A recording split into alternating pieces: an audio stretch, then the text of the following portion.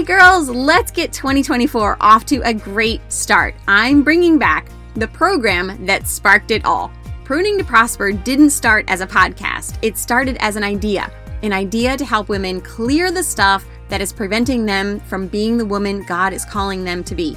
Beginning January 14th, we embark on a 6-week journey of faith-based, inspired action to get your heart, home, and wallet in line with God's plan for you. And guess what? It's not at 5 a.m. Yay! Join me every Sunday from 7 to 9 p.m. Eastern Standard Time for the weekly prayer, lesson, discussion, and one-to-one coaching. And Wednesday evenings from 8 to 9 p.m. for accountability, questions, motivation, and more coaching. Even better than the relevant topics is the tribe of like-minded women you will meet. I have met the greatest women through this podcast and these programs, and you will too. Click the link in the show notes to sign up. The Zoom link will be emailed 1 week ahead of time. I hope to see you there. Now, let's get to today's podcast episode.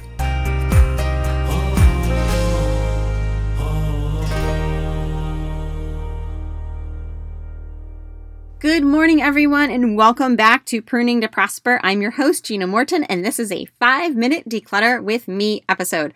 So grab that donation bag and let's head into kids bedding. All right, that's what we're doing today, kids bedding.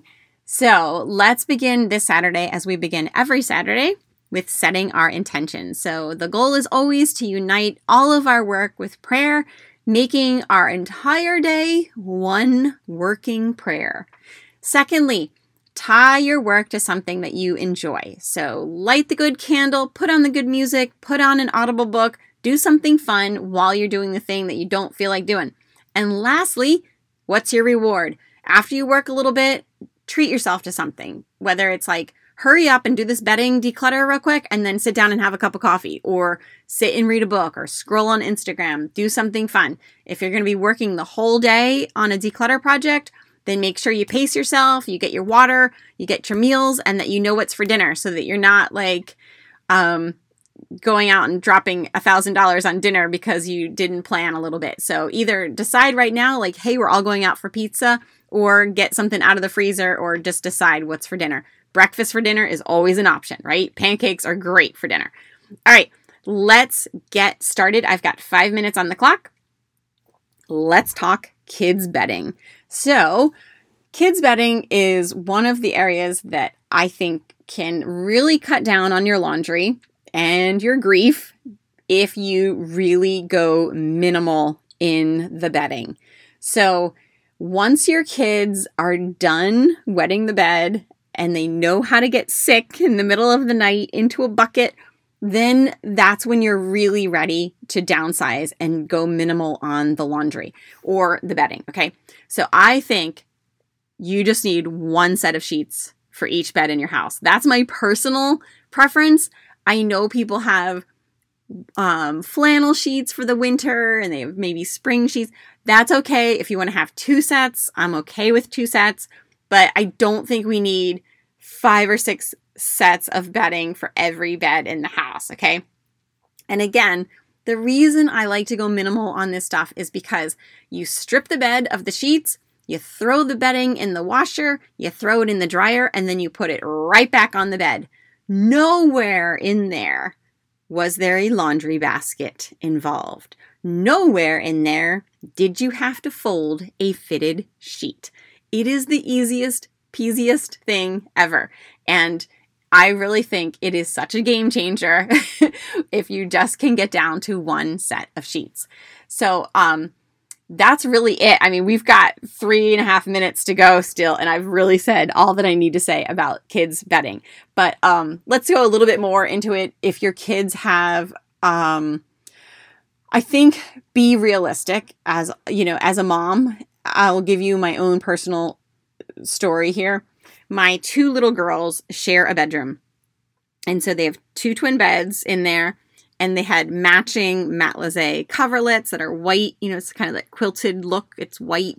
And then they each have an upholstered stool at the foot of their bed. They both have the matelassé European square sham pillow. And then they each have a pillow that says something about being a mermaid. And I found matching pillows, which was really hard to find, but I did. And then they have their regular pillow and maybe they have a stuffed animal or something. But here's what happens. They kick off the matelassé coverlet and they get dirty and disgusting. And the big, beautiful pillow sham ends up on the floor. It ends up under the bed. And you know what? I have given up. Their beds do not look cute. I will admit that.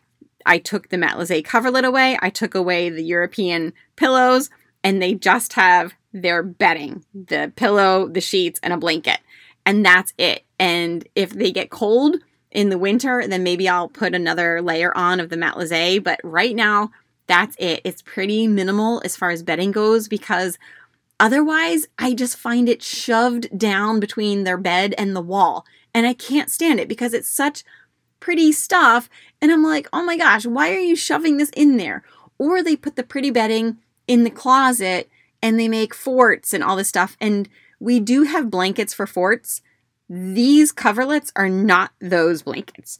So I put them away. I put them in the linen closet.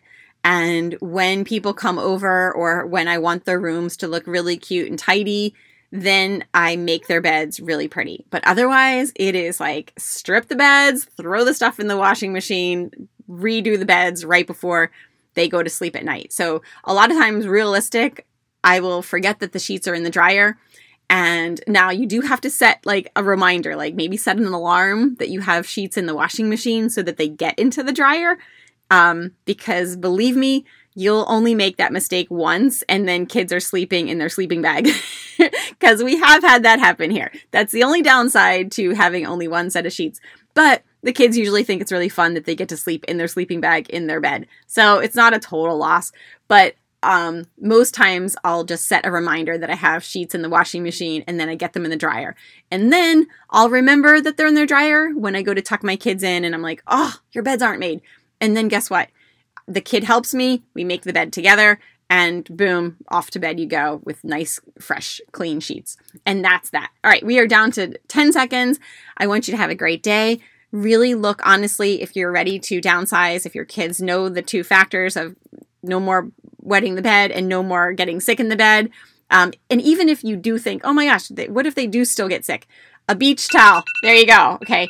A beach towel can always be put down. You strip the bed. You can always do a beach towel in the middle of the night or something, or just a regular towel to get you through the night, and then you deal with it in the morning. Okay. So have a great day. I wish you all the best if you have a full day of decluttering ahead of you, and I will see you on Wednesday for another episode of Pruning to Prosper. Take care.